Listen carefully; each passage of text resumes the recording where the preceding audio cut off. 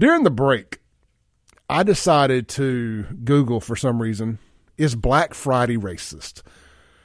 Because I just know somewhere out there, somebody has said that it's racist because it's called black. You know it, I know it.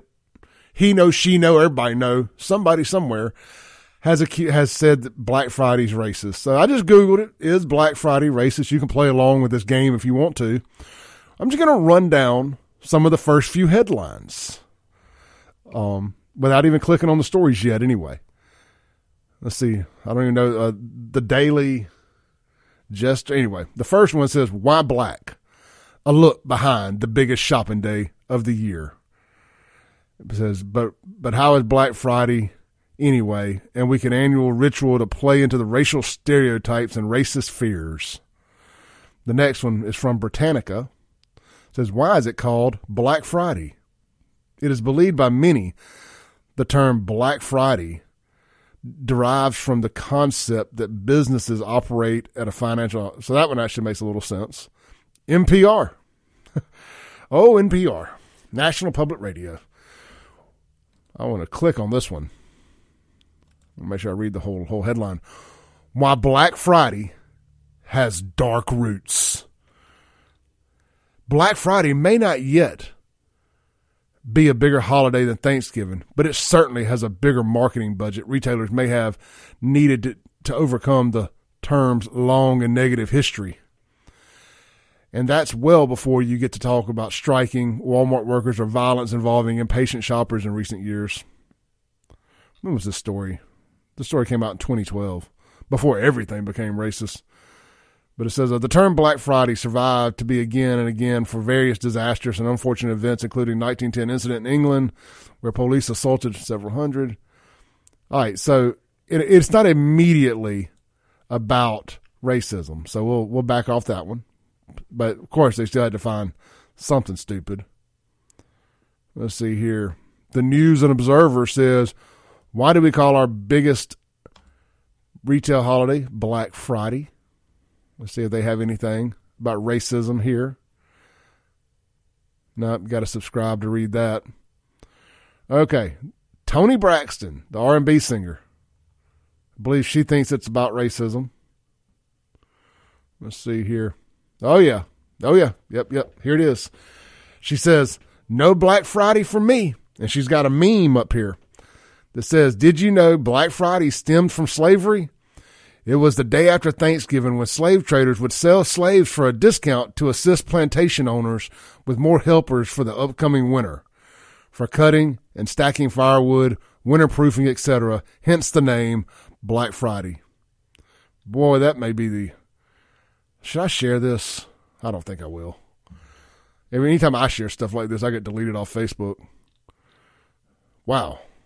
And then actually, somebody comments and said, this is absolutely 100% wrong. Black Friday was created in the 1930s by President FDR so people would buy crap because the economy needs to be stimulated, and it's called Black Friday because it was the only one day of the year where all the stores could write in black ink in their ledgers because they were not in debt. It has absolutely nothing to do with slavery.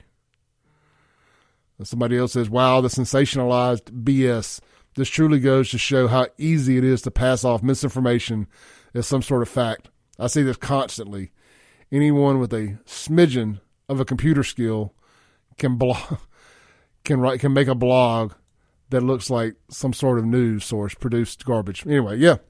So, yeah, I knew somewhere out there, and by the way, this got shared 410,000 times.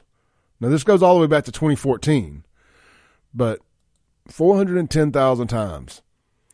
The Washington Post headline reads, Black Friday is a key moment for fighting racism. Let's see here. Well, how is this a key moment for fighting racism? Black Friday is a key moment for fighting racism and abuse in business. Yeah, I'm not going to read all that, but you get the point. If there's any racism to be had or gained or profited from, mainstream media has no problem doing so. Let's read some Guns and Gear text messages here. Bobcat says, You admitted that you let the pizza get cold. Don't blame the restaurant for your poor dining experience. I had 2 or 3 slices before it got cold, Bobcat, and it still wasn't that great. Unknown texter. RLD. Says, hey, Clay, RLD here. Glad to finally hear you again. New job starts at 5 a.m., so I missed the show. By the way, Black Friday comes from all the people gathering to do shopping before Army-Navy game. The police and store owners called it that because it caused chaos. You know, wasn't it also Black Friday? Was it Black Monday when when Wall Street crashed and all the stock market people were jumping out of their windows and committing suicide? Wasn't that called Black Friday, or was that Black Monday? Same concept. Jess says, yes, just let them eat themselves up. Talking about the leftists. And as far as Black Friday, she says, because it's dark when people wake up early and to go wait in line to shop. Where do I buy a slave? I need some cooking help. Some of them sit out in front of Home Depot, looking for stuff to do. Let's see here. Woodrow says, how many white candy bars? 1 zero brand, white chocolate coated. I don't know if I get it. Dagwood says, if a business is in the red, the business is losing money. As an old adding machine, the numbers showed in red when it was negative. If a business is in the black, it is making money. Yeah, look, man, I always just assumed that the Black Friday thing came from, it's just it's hell on retailers that day. It's fun to say. It sounds better. Black means dark. And I agree with the banking side of it, the accounting side too. Every time the word black is used, it is not referring to someone's race. Man, people want to be racism's against so bad. I'm just looking for anything. Scratching, clawing. I want to be oppressed. Oppress me, Daddy. Good Lord. What has this show turned into? My goodness. I'm just going back looking at this Black Friday slave meme here on Tony Braxton's page. Man, people are stupid. And she's got 6.7 million followers too.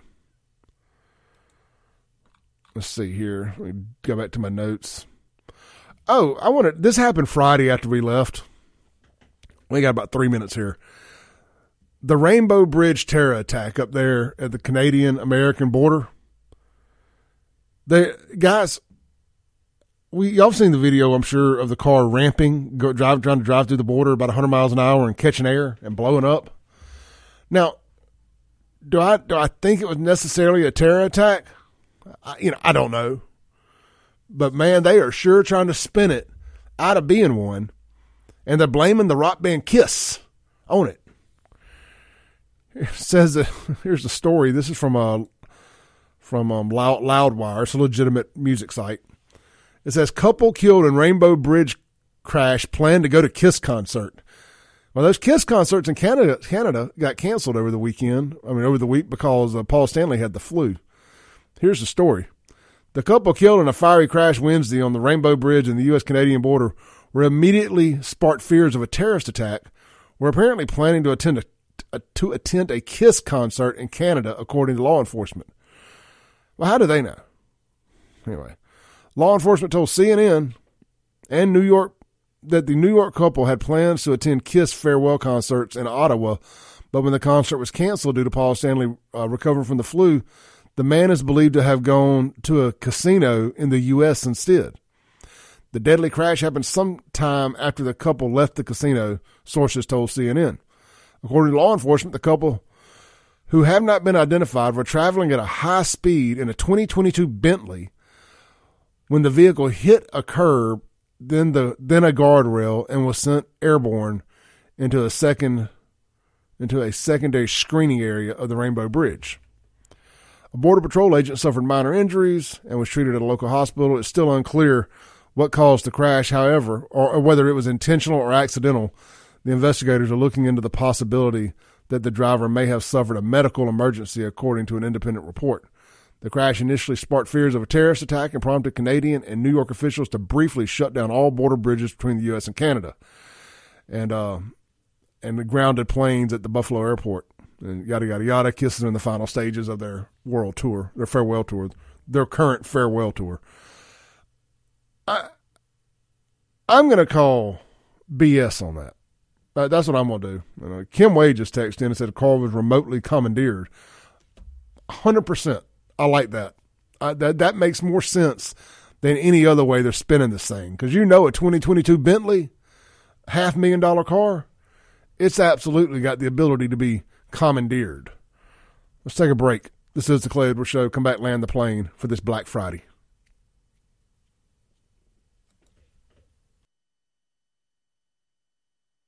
All right, welcome back into the Clay Edwards Show.